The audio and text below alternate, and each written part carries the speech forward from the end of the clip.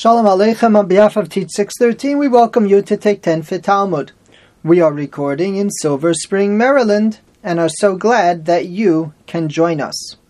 Gittin Lamed Aleph, Gittin 31a, pagination is 61, starting from the Mishnah about 7 lines from the top.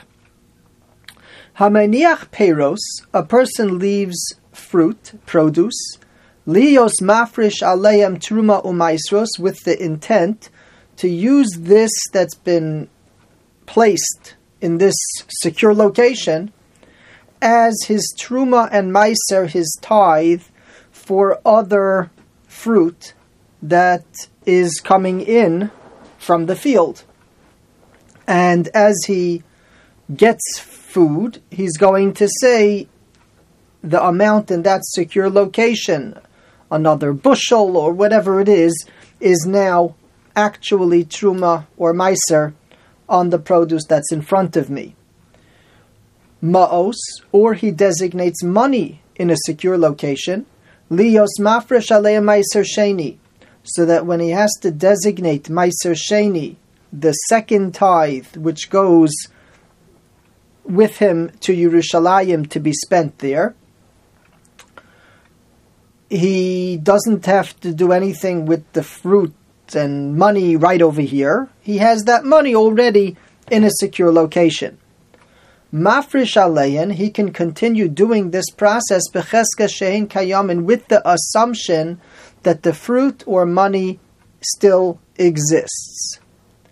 Im avdu, if he checks into it and indeed it has been lost, Rabbi Elazar says you have to worry for a 24-hour period. Your worry, your concern is a 24-hour period type of concern. But beyond that point, you wouldn't have to be concerned. The Gemara has a discussion whether it's ace la'ace from now, that we can assume that it was lost within the last 24 hours, but until that time there was a chazakah that it was good, and it still existed. Or is the concept the reverse? That from the last time you checked and it was good, we give you 24 hours that it didn't change during that time period, but beyond that all bets are off and we don't know when it changed, and therefore we have a problem from that 24-hour period and on. Rashi tells us that the significance of our concern is v'im lo achlan, if you did not yet eat that produce which you tithed based on the secure location, which turns out doesn't have any produce, tzarich lahafrish mehem, you would have to take truma meiser again. The shema kivar hayu avudin, because we're concerned that the fruit you are banking on didn't exist. It was already lost by the time you did it. It is interesting that Rashi tells you the significance is if you didn't yet eat the produce, you would have to take truma and meiser again. What would happen if you did eat the produce? Is there any nafkamina? Is there any ramification of this question that's before us? And one could suggest that perhaps if you did already eat the produce, sure there's a difference. It's called tshuva. You ended up eating produce that was not yet tithed. You need to know if we consider it probable that you were in violation, or we consider it improbable that you were in violation. Because if it's probable you were in violation, you're going to want to do tshuva on it. And this opens up a discussion regarding if a person did what was endorsable to do, does he have to do tshuva if it turns out that he was wrong in what he did? It has tremendous ramifications, even to the point of a very big type of case of this, where a person was fed non-kosher food from what was assumed to be a reputable, Jewish, observant purveyor of food, the commissary, everybody was observant. I had no way in the world to assume that they were tricking. It was under a good hashgacha, they were checking. If indeed all of that is in place, does the person still have to do tshuva because the fact emerges that he ate something he wasn't allowed to eat, wasn't supposed to eat?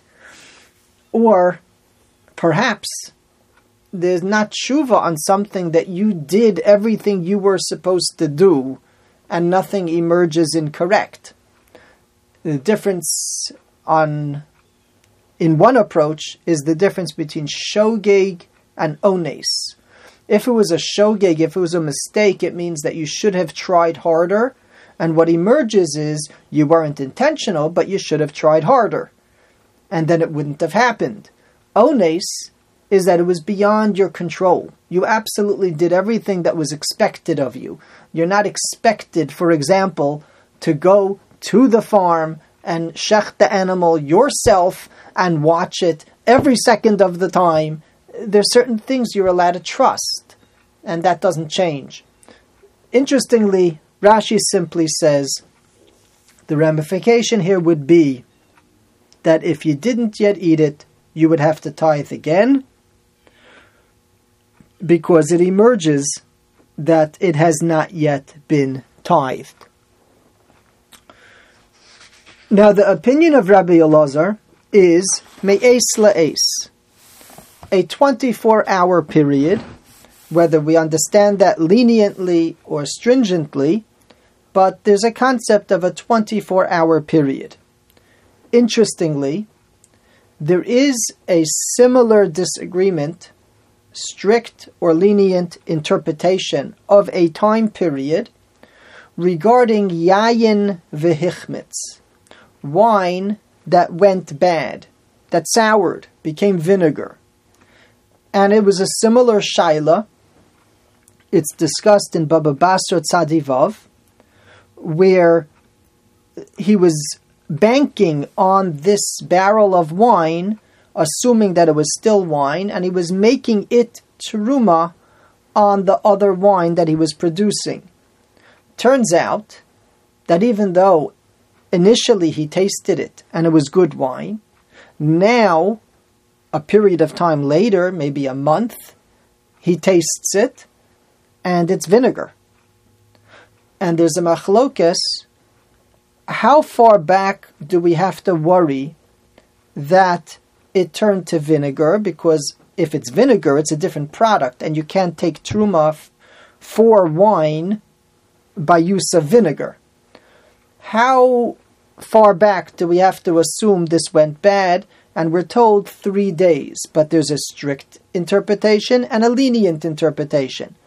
The strict interpretation is that from the time you tasted it as wine, you only have 3 days to assume it's still wine, and from that time on, it could be it was already changed to vinegar, and anything that happened after those initial 3 days is up for discussion that you're going to have to retithe.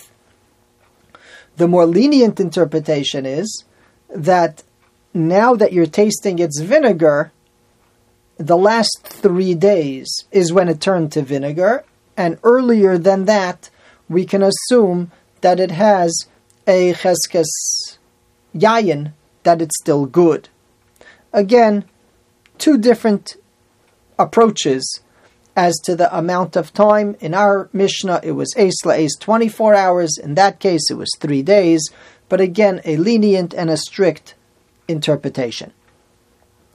In any case, the Gemara on Amud Beis on the 5th line tells us, Divrei Rabbi Elazar, these words of Rabbi Elazar from our Mishnah, Amar Rabbi Elazar, the Gemara tells us, Chalukin alav chaveiro al Rabbi Elazar.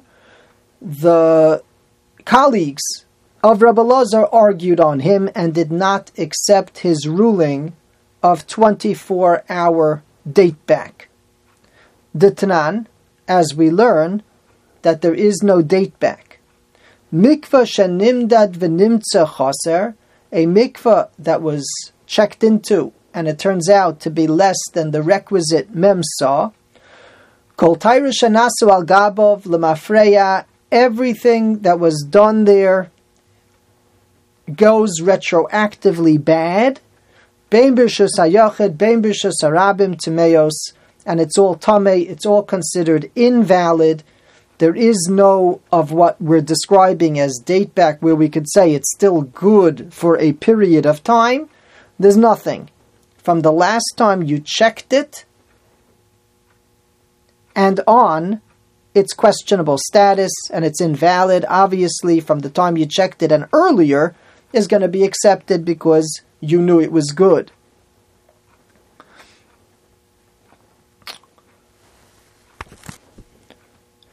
Shulchan Aruch Siman Reish Aleph indeed paskins in Hilchas Mikvaos that the mikvah would be pasul until the time when we knew it was kosher and earlier.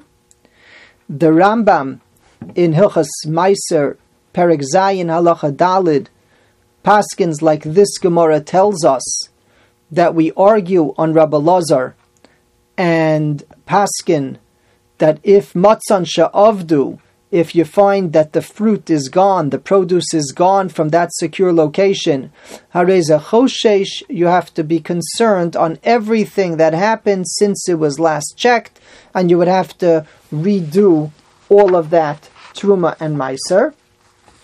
Interestingly, though, in Hilchas Trumos Perek Hey Halacha Chav Dalid, the Rambam indeed paskins that there's a concept by the wine that turned vinegar of 3 days, a 3-day allowance.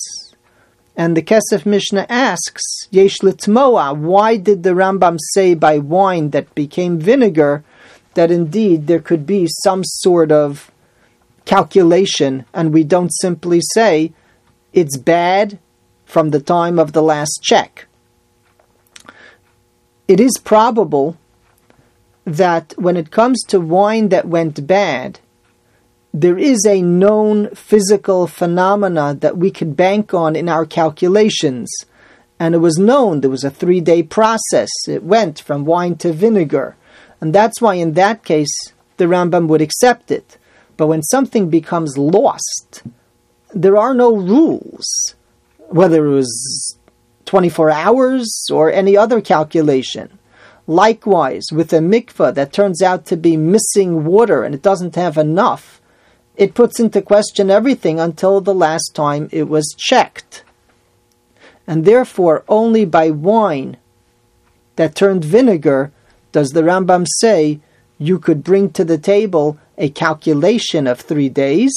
If you have a calculation, so then there's what to talk about. But otherwise, it goes back to the last time it was checked, and beyond that, it's considered questionable and no good. Yasher koach, thank you for joining.